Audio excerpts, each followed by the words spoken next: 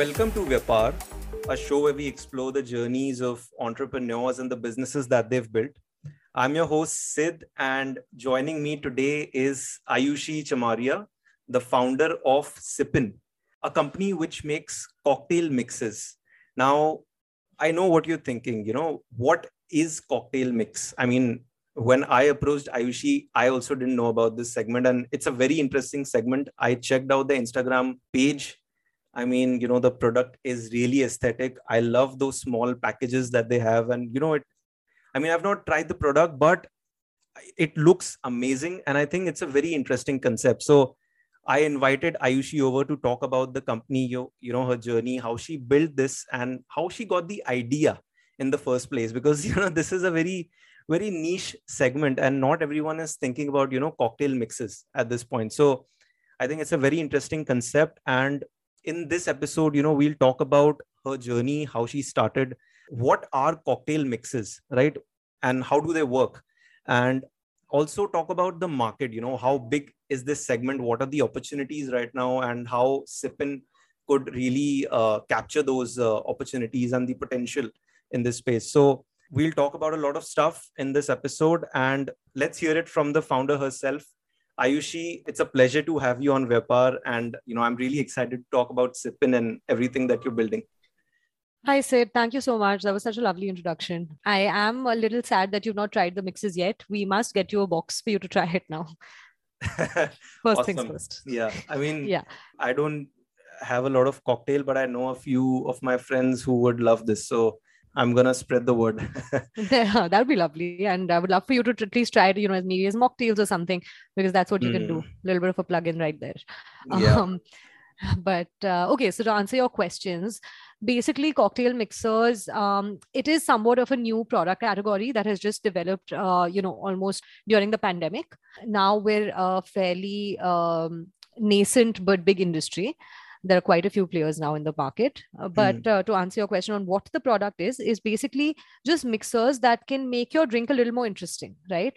That can help you brew up a cocktail without having to understand mixology or, muddling like mint leaves, squeezing lemons, none of that. You just add this mixer. It's like a quick instant fix. You know how nowadays everything is becoming instant. That's what we're trying to do to cocktails, because especially during the pandemic, when the bars were shut, people still wanted to drink. I think the house party culture really increased. So that's when I got the idea that why can't we make it easier for people to make a mojito or a pina colada at home? So basically what you're doing is you're giving the power of bartending to everyone. Like everyone becomes a mini bartender when they buy a cocktail mix from Sippin. Absolutely. In fact, one of the lines we use in a lot of our promotions is be your own bartender. Awesome. So, we will get there. We'll talk about what the product is and, how you created it. But I just want to take a step back and, I want to talk about you. Like, tell me something about yourself. How did you start this journey and what were you into, before you started Sippin? Like, what's your background? Okay, so I am a Calcutta girl, born and brought up. I first moved out after school to New York. I attended NYU. I did an economics major and minored in math and business. During my stint at NYU, I started an internship at Morgan Stanley. And that basically converted into a full-time job opportunity. So I was a finance analyst at Morgan Stanley in New York for like 2 years, where I was kind of doing like capital stress testing and a lot of accounts stuff. So I realized I loved it, right? Like my work experience was great, but I realized I didn't want to do that for the rest of my life. I come from a family that is into tea manufacturing. So, it kind of just that entrepreneurial bug was in me and I wanted to create something. So I was like, what, there's no right time to move back and start working towards what I really want to achieve. So yeah, I moved back in 2019, joined my dad's tea business for a bit and kind of just started to explore what, the product was before I make some decision as to what I want to do. And soon after the pandemic hit, right? And what I realized about my brief stint with tea is that it's a pretty cyclical industry. It's quite traditional. So it's not something that I foresaw myself doing. So that's when, during the pandemic is when the idea for Sippin came about. I think in July of 2020 and we launched in November of 2020. So let me ask you a question. So you got into your father's business, the tea business, and then you sort of understood it, that this is a cyclical business. It's not really appealing to you because I think it's not that challenging as well, right? It's a stable business, and it has its own like industrial issues. I wouldn't say it's not challenging, but it's a more traditional industry. It's kind of archaic in its systems also. It's just not, there isn't that much room for creativity, I would say, at least in like the kind of industrial thing that my dad is doing. It's not like he's doing some sort of like these fun flavored teas and things like that. So that would be somewhat innovative, but this part of it, it's not like it's not challenging, it's not like it's not interesting. It just wasn't for me. Understood. So then how did you come up with the idea of cocktail mixes? Like, was it something that was a pain point for you at that time? Like, you were not having enough flavors, or you were looking for cocktail mixes. How did you get the idea? So I think it was a little bit of, a need, as well as something I was searching for, an idea I was searching for. So definitely during the pandemic, like I said, bars were closed, right? I would like going to, different bars in New York and trying out different cocktails. There are some really nice bars which had very different types of cocktails, and I'd enjoy that. When I came here, I saw that the options were a little bit more limited. Obviously, we couldn't visit bars. So one day I was just thinking like, why can't I have a mojito at home? I don't even know how to make one. So I was like, okay, maybe I can watch a YouTube tutorial, and but I'll have to get like mint leaves. I don't have a muddler. How will I muddle those? I kind of like was seeing the steps, and I was like, this is pretty tough to do. But it's not like, that hit me at that point of time. It's definitely a thought I'd had before. But I think when it finally, came into an idea is when I was looking for, I was definitely searching for ideas. I was like, okay, what can I do? I knew I wanted to get somewhere in the D2C space, because it seemed very interesting. It seemed like it had a lot of room for, bringing creativity into the picture as well. I didn't want to do something mundane. And, the marketing bit really interests me. So, I was looking for a D2C idea, and I thought of bubble tea. So I was like, okay, what if we can dehydrate those tapioca pearls, right? I used to like having bubble tea in New York. So dehydrate those tapioca pearls and send them to people where they can just, boil it. They become like proper bubbles. And so I was like, okay, but I need to send a tea flavor with it as well, right? So I started thinking of different tea flavor ideas. And I was like, wait, you know what? Why can't we do this for cocktails and mocktails? Because creating a product just seemed like a bubble tea, trend. That's something you really have to educate people about. But cocktails are something that everybody knows and everybody loves anyway. Yeah. So that idea kind of pivoted into cocktail mixes. Understood. And then how were the initial days like? Because it's a very small segment, I would say. It's an untapped segment. And then, you are creating a company in cocktail mixes there's no precedent, right? I mean, there's no one to copy from. Like, it's an entirely new industry. Everything that you do might set the tone of how the industry grows. So how were the initial days like for you? What were the challenges that you faced? How was it like? Oh, to be very honest, the initial few days, like, it was brute force for me. It's not like I was very prepared for this idea. I didn't have that much of, research or insight into it. I basically came up with the idea and I was like, okay, I really think that it solves the problem. And at that point, I didn't even know that there was anything like cocktail mixers in the market. So the current market leaders of the segment is a company called Jimmy's Cocktails, which is quite well distributed at this point of time. So I didn't even know that they existed at that point of time. They did, but I didn't know of that. So basically, my point is that nothing had taken off in the cocktail mixer space, right? It's something that apparently a lot of us had an idea of, together, I guess, because of the pandemic. Like around that time when people were just, sitting at home, that is when a lot of people had this idea. Like, along with you were seeing that other people were also coming up with something around this idea. Absolutely. And I think that's happened with a lot of things recently, right? With the D2C space growing so much, I think that's happened a lot. Like, let's say, like Fox Nuts or like healthy snacks. We've seen, people at least innovating in different ways in that same segment, but these segments didn't really exist earlier, but now they're a thing. Yeah, so the cocktail mixer industry also kind of grew that way, I think. But when I first started thinking about it, I had no precedent. I did not know of any company that does it. So initially, I wanted to do it in liquid form, right? Then I started thinking about it, and I was like, wait, if I can just buy a real juice or a Tropicana juice, why would I not do that? I wanted to give people flavors that they were familiar with. So, that's how the idea basically came about. That's how I started pivoting. I started looking at packaging options. I knew that packaging was something I wanted to make really attractive And because you really have aced at it. I mean, I just have to say that. Yeah, sorry. I'm so thankful you said that. That is something that was very important to me because I know that like if people want to keep it at their bars, they should be able to. It should look pretty on the bars. It's not something that I wanted them to just throw away because where do you store Hmm. it, right? So yeah, that was important to me. I started researching that, and compliances was such a big thing that I didn't know about back then. That's Oh yeah. yeah, like registering your company, getting all the licenses in place, especially with the food product. Hmm. Finding a manufacturer to do this, conceptualizing the ideas, creating the formulas. That is just something that was a lot of like months of just brute force, getting ideas from people, finding vendors, trying to just apply all the resources, you have. Yeah. And now when you look back, like, how far have you come? Like, if you look back at that phase of, just creating company from scratch, and now you are at what stage are you now? So I would say I am definitely a way more evolved entrepreneur from the day that I Hmm. started. There's no doubt about it. But I feel like at that time, the need of the hour was for me to develop the product.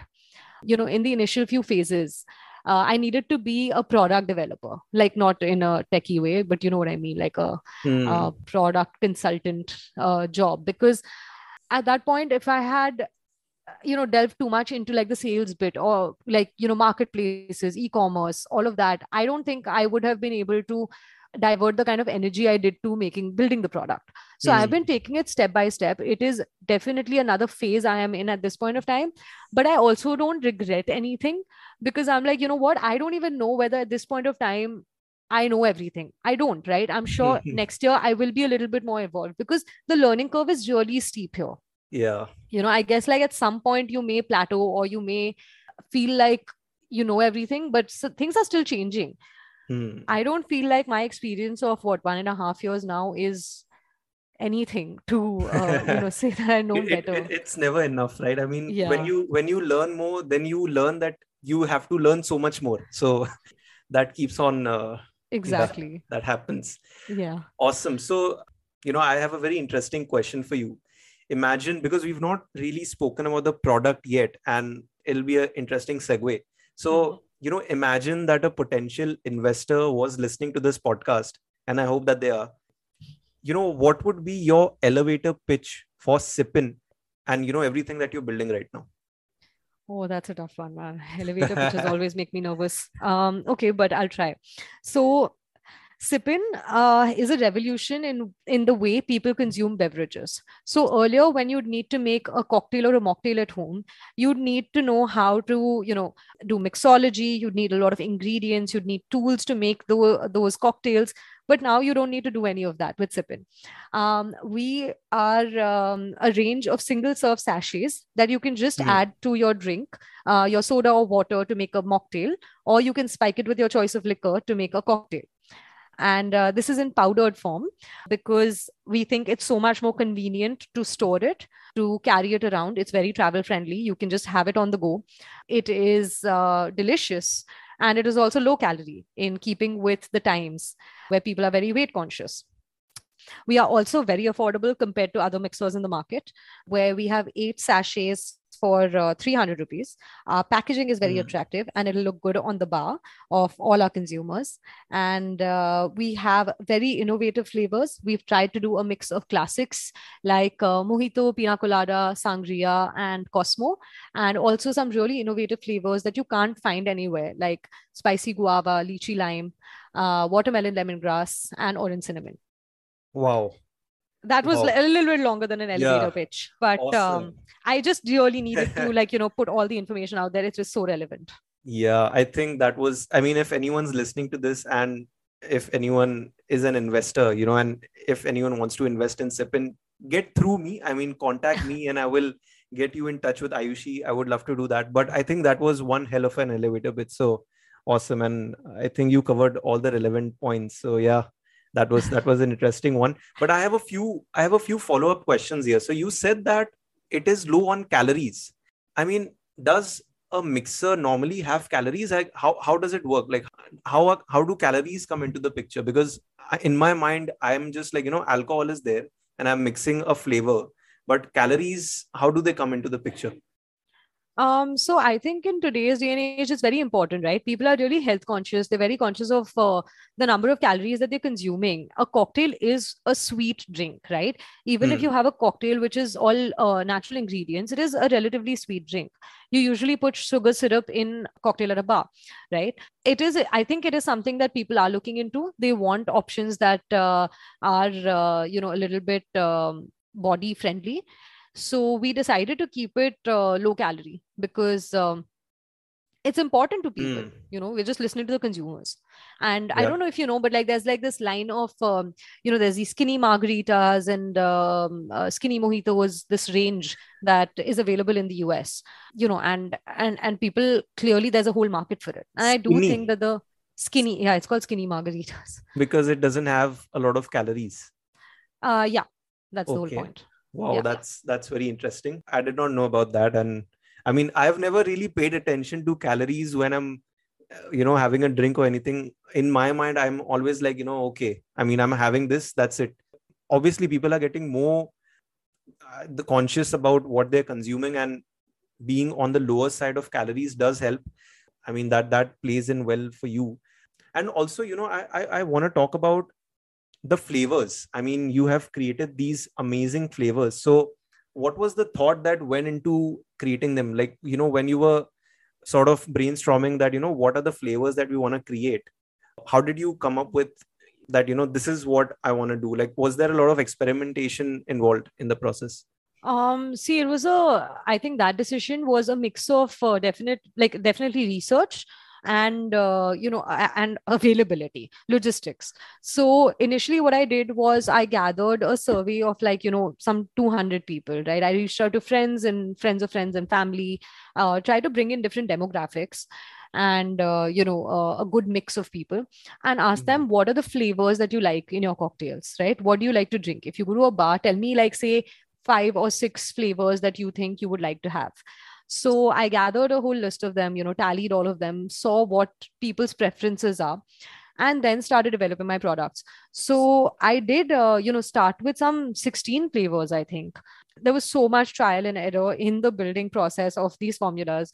Every single week, I would get like 3 versions of each flavor. Like I had like a And strawberry. Yeah. who was the guinea pig?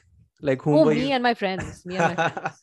Oh, definitely. Nice. No, I also did like focus groups. So I did call different demographics. So this is peak pandemic time, right? That I'm talking Hmm. about. It was very difficult for me to kind of do anything at that point of time. Everything was shut. I tried to organize small groups of people and different demographics again to try the flavors. I would do that pretty often.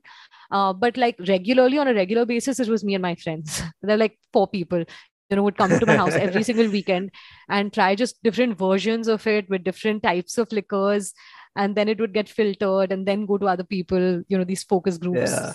And then that's Nice, how it came nice. I about. mean, I can imagine the reactions, because not all flavors would have been like that good, right? And you were experimenting, so there must be some really fun conversations, fun times as well. Those moments that you was trying out these flavors.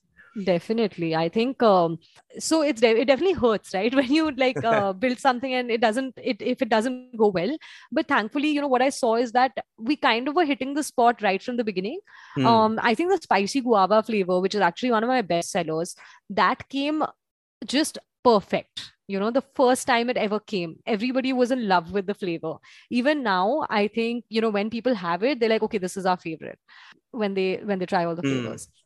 So the spicy guava was pretty spot on. I remember struggling with the strawberry flavor. I realized that I couldn't do it because it just wasn't hitting the mark. So that's when I pivoted to a Cosmo, right? A cranberry. Okay. It was a lot of different iterations of it. I would get a lot of versions and I'd be like, okay, you know what? Let's turn up the mint here. Let's turn down the lemon here. Or Hmm. let's try another company's flavors and things like that. So, but what I really insisted on right from the beginning is that we use very premium flavors. The flavors that we are using are pretty expensive. They're not, something that everyone is using. They are from this company from Switzerland. Wow. So, that's what makes it really tasty. Because I really thought that it's important. See, if somebody might purchase my product for the first time with the packaging, but they'll only come back a second time if they like the taste of the product. Definitely. I mean, packaging does help the first time purchase, but then if you want to really create that stickiness, then you need to have that quality. You need to have that stickiness in the product. Definitely. So I definitely agree. And even till date, like, even so far, like in the last 1.5 years, the flavors have evolved massively. I always hear the feedback of people still whenever I'm making somebody try it, or we do these customer calls where we just ask people how they like things. So on the basis of that, we still keep innovating, where we're, maybe turning up the lemon a little bit in the mint. And at this point of time, I feel like we've reached a place where everybody's like, okay, where at least majority of the people are like, okay, we like this.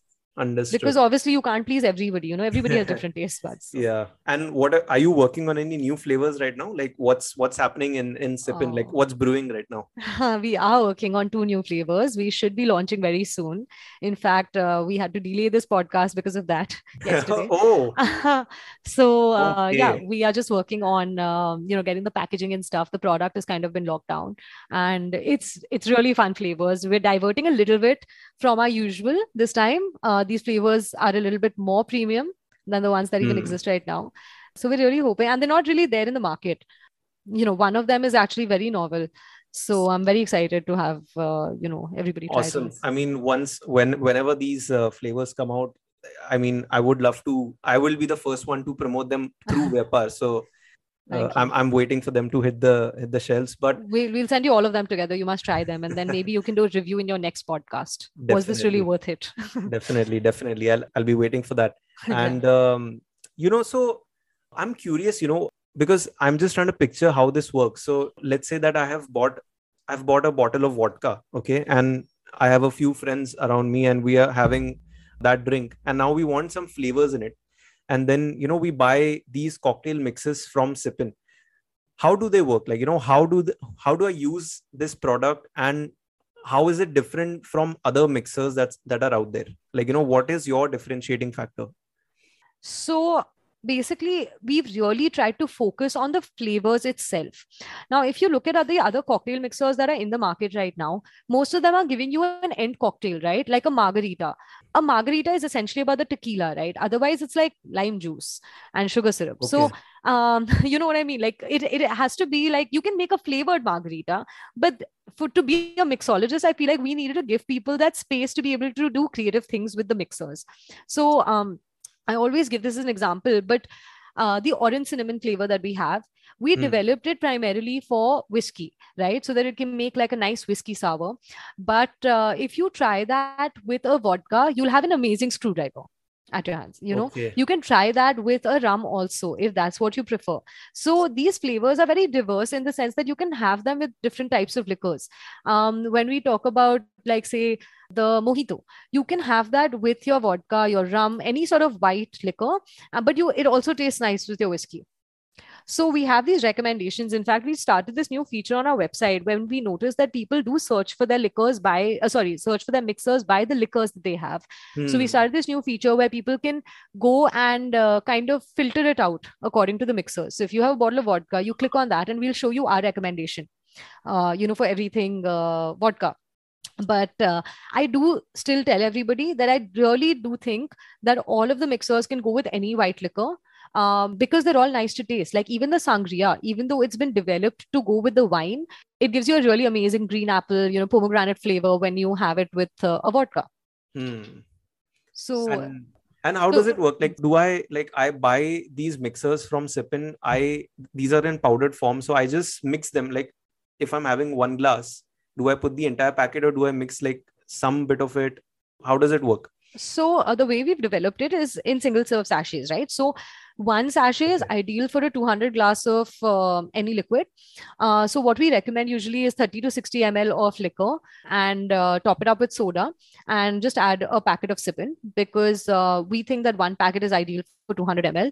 But it really depends on you. If you want your drink lightly flavored, you always have the option of putting in a little less. The entire thing of experimenting with your drink is what you are giving people power over. Like, exactly. Understood. Yeah, I think I have clarity of how this works. And, building on that, so we spoke about, the flavors that are working for Sippin right now. So in terms of your target audience and, traction that you've had, so when did you officially launch? When was it when the product first came onto the market? That is first question. And then what sort of traction did you see, like, when you were marketing this product, because it's a very new product, right? I mean, a lot of people don't know about this, so I think a lot of education also is needed in this space. So how was the traction in the last 1.5 years? How has that curve looked like, how has the traction increased overall? Right. So I first launched it in November of 2020. Right. So initially, the first 2 months, obviously, it was great because there was a lot of word of mouth. I sent it to a lot of friends. I feel like in Calcutta, the sales were great. We had started with Facebook and Instagram marketing and stuff. But obviously, at that point, I didn't know how tough like it is to sell. I Yeah. realized that it's not just enough to run ads. You really need to know the nerve of the audience. You need to know your target audience. So it took me a couple of months to kind of figure that out. There have been times that I've also taken a slump where I'm like, okay, you know what, I need to take a step back. Like, I think so we launched in November, right? Around March is when I got COVID. Oh. I just gone to Goa, and I was having this really serious discussion with my sister who lives in Goa, right? And we kind of had like a plan of action in mind. I was very determined to come back and put that into place. But I got COVID from Goa, it seems. So Yeah. 2 days after I came back, I have fallen ill. So 15 days, have anyway passed. After that, as soon as I came out, my whole entire family got COVID. So I had like Damn. 5 people in the house who had COVID. So it's not like I could do anything anyway. So there was like a month, when I was like, I had a lot of time to think. I was like, okay, what do I want to do going forward?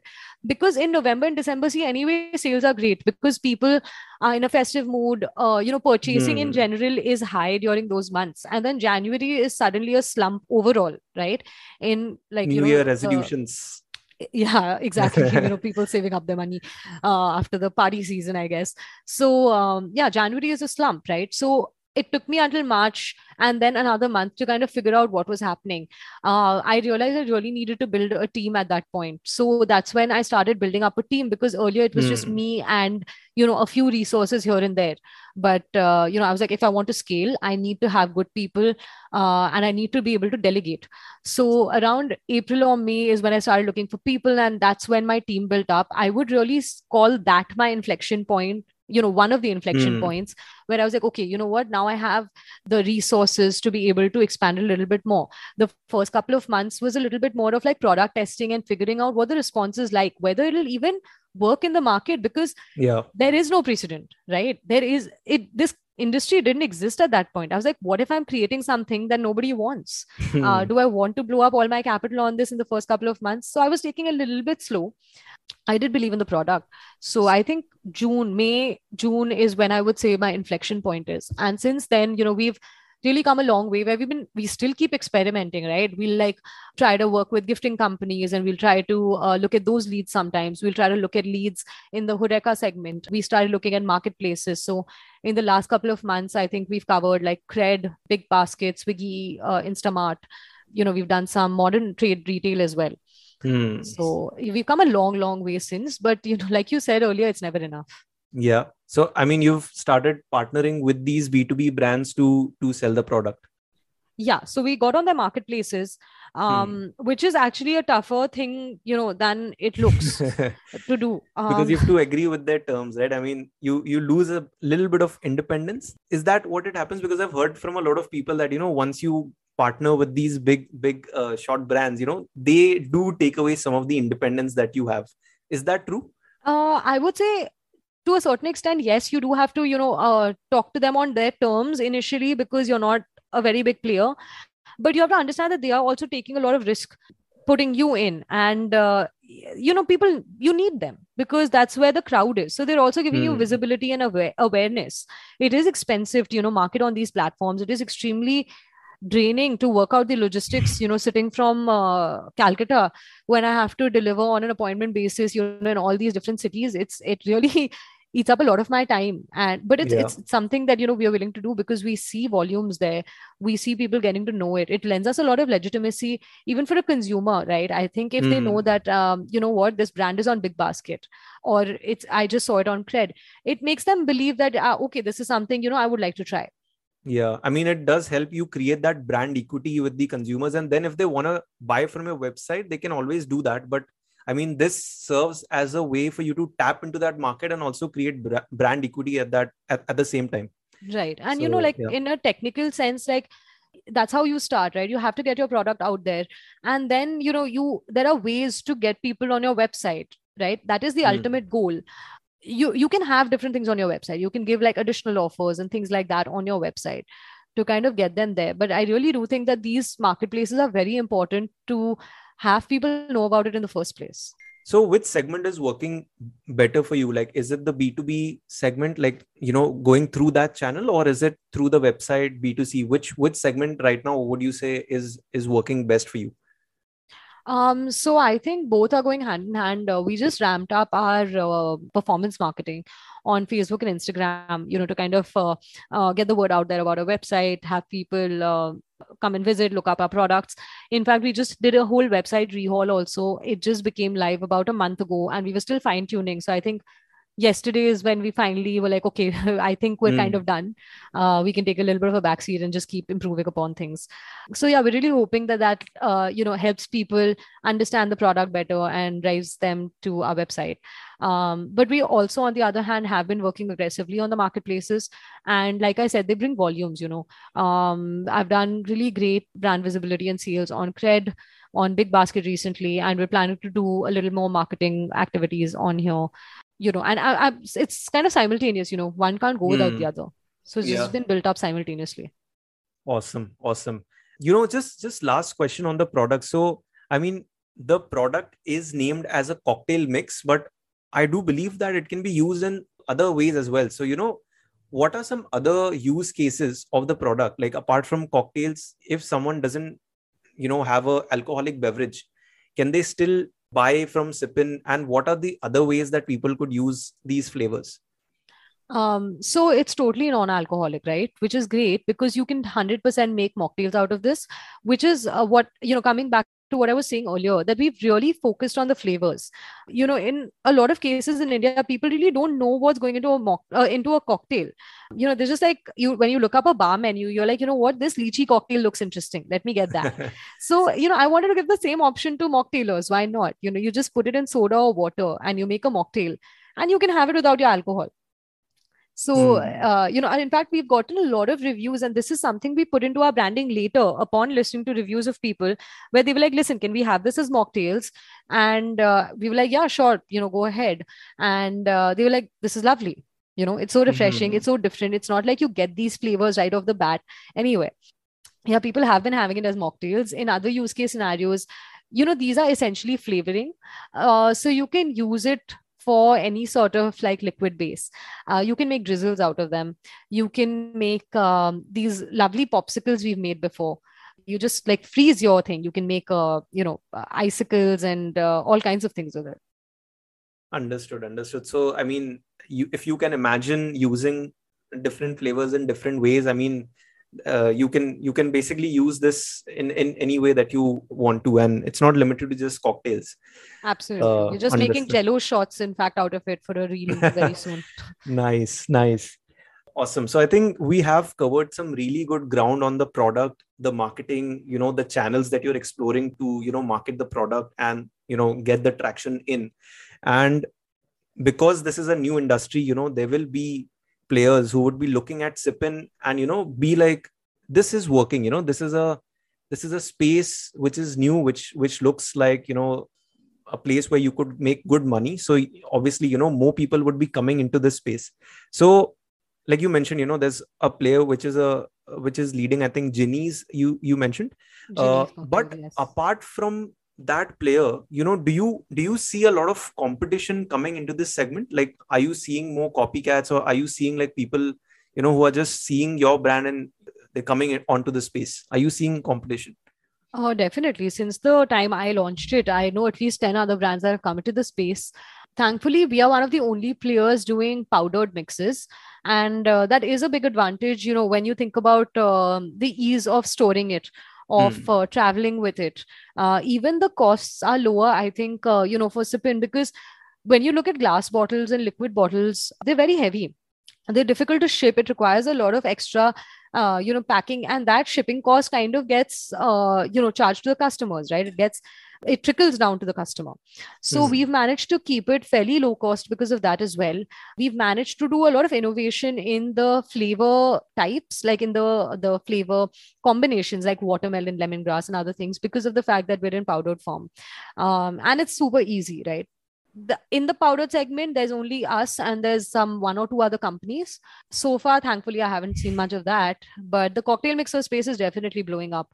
But I'm also happy about it in a way, because that means that there's a segment for it, right? There's an Yeah. industry, there's a category that's building up. It'll help people become aware of what this product is.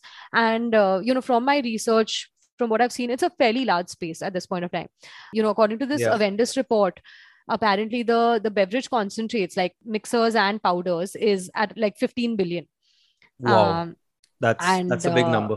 yeah, and it's like growing at 9% until like 2025. Hmm. So that's when I was like, there is a space for everybody. There are different preferences for consumers. India is not unaware of like powdered mixers, right? They have Hmm. a lot of experience with powdered beverages. So we do plan to launch like a liquid line later too, and other complementary products to give you a full cocktail experience. But it's a very large industry. We're still exploring it. Understood. Understood. And like you mentioned, you're launching a liquid variant. So what's the thought behind it? Like, how would a liquid variant be more, is it more superior than what you offer in a powdered form, or is it just something that you feel that you want to explore? And I mean, that opens up a new segment for you. I think it's just a matter of like consumer habit and preferences, right? There are a Hmm. lot of people who may not want to have a powdered mixer, but there might be a lot of people who are like, you know what, I don't want the hassle of keeping these big bottles in my bar, or I can't be carrying a glass bottle mixer in my suitcase if I'm traveling. So I do think that there are different use cases, and there's a market for both of them, which is why we want to explore that line also at some point of time. Maybe make a more premium segment. I haven't thought of that really so far. I've just been Hmm. researching it a little bit. So I do plan to do that later on, but as of now, with the powdered mixers is where we are expanding. And in the future, definitely we will have a liquid line, but I don't think it's like necessarily more premium. Like I said, I Hmm. use like really amazing flavoring ingredients, which is why the mixers taste so good. So it really depends on what you're putting in, how you compose it. Awesome. I think we are on the closing stages of the podcast, and a lot of cliche questions start coming when I'm concluding the podcast. And one of them is that how has the journey been? Like, you've been doing this for the past 2 years, and I'm sure that the learning curve must have been very steep. You're still learning, you're still growing. It's an exponential curve. What have been your key takeaways, when you look back, when you see the journey that you have captured so far? What would be your key takeaways from it? My key takeaways from this journey, I think that's a very tough question. I'm just thinking. Yeah. I think one thing I definitely try to do is listen to people, and Hmm. that means everyone, so that I can kind of formulate ideas based on people's opinions, because I realize it's not okay for me to just be in love with my product, just have it so close to my heart that I'm not able to pivot according to what people want. So I've been listening to my customers a lot. Like I said, we keep changing things up according to what people want. Hmm. And I keep listening to people who have experience in the D2C space, right? If I see somebody who is doing a phenomenal job at, say, handling marketplaces, right? They've really nailed their logistics. I will try to speak to them and see how they came to it. So get advice from everybody. I think I've just been, and this is something I'm still learning to do, like really getting a lot of opinion, a lot of feedback, and trying to Hmm. implement it, and doing it in a way where you can weed out what is not possible or what you don't think will work for you, right? And picking up the right Yeah. points. And that And can be different for everybody. yeah, definitely. And I'm assuming that you are the only founder of the company, right? I mean, is there any co-founder that you have with you, or you are the only one who is calling the shots?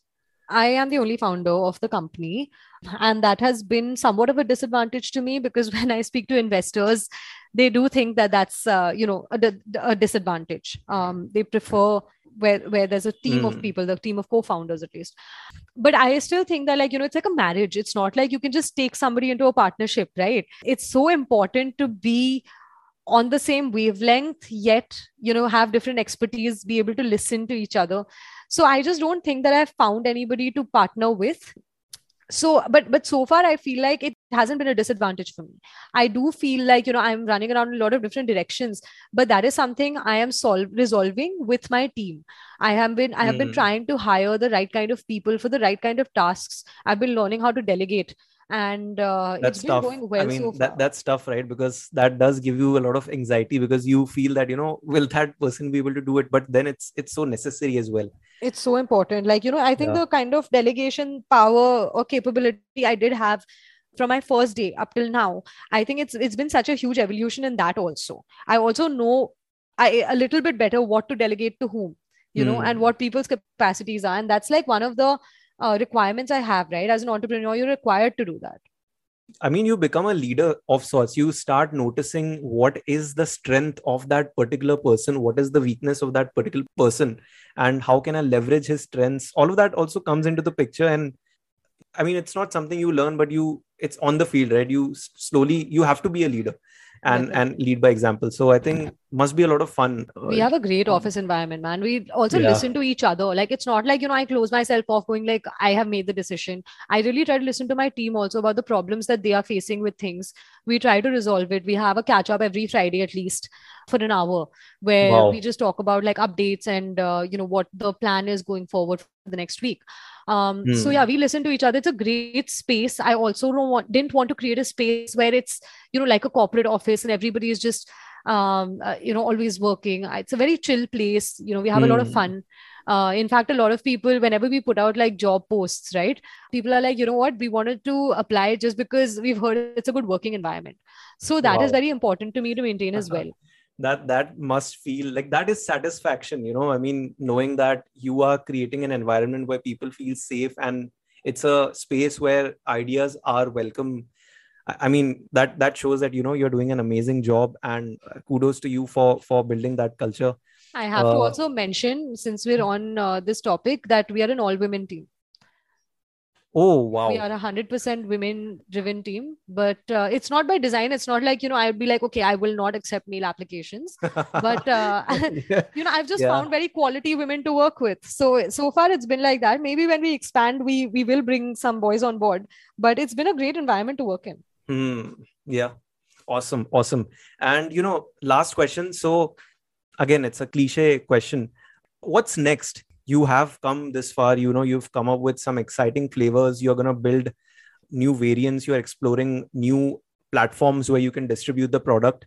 When you look into the future, I would say 2 years or 3 years, what excites you and what's next for Sipin? So I think definitely, keep expanding. I think you pretty much covered what we're doing, as of this point of time. But we're also, looking to build up our revenue so that we can get some good investors on board. I think that is the next point of action, so that we can start marketing more. We can do more product development. The idea is to be able to make this a more 360 beverage company where it can be experiential in a way. DIY cocktail kits, glass trimmers. We've already launched other things on our platform, like garnishings, drink garnishings. So you don't have to chop up any fresh fruits or arrange for garnishing. You can just open these dehydrated packs of garnishing and put it in your cocktail and have like a really authentic looking cocktail, because the aesthetics are so important, right, when you're having a cocktail. And there's bar tools and other things. So really make it experiential is the goal. Awesome. And I know that, because listening to you and anyone who's listening, the passion that you have in your voice, like I know it circulates. It's not something that you build, but I can just feel it. I mean, the passion in your voice gives me the confidence that you're going to do everything that you have set for yourself. Wow. Obviously it will not be a smooth ride, and it shouldn't be, because then where's the fun in that? But I do believe, just listening to you, that you're gonna crush all your goals, and I wish you all the best for the future. And I hope that we stay in touch. There's a lot of ways that we can collaborate. I have, I think, 2 or 3 things that I can help you out with. So we'll stay in touch, and wish you all the best, Ayushi. I think I had a blast, recording this episode. I think it's been an hour and it just flew by. So yeah, I think it was great talking to you, Sid. Thank you so much. I really appreciate it because, I do feel passionate about it, and I'm glad that it's rubbing off. So yeah, definitely. And definitely, let's look at collaborations. We'll speak offline, and I think you're doing a great job with the podcast, man. I think it's so great that you're talking to people. I think you're doing that even better than me. Listening to people's stories. So it's great. I'm so happy to and honored to be here. Awesome, Ayushi. It was great having you on the show, and we'll stay in touch.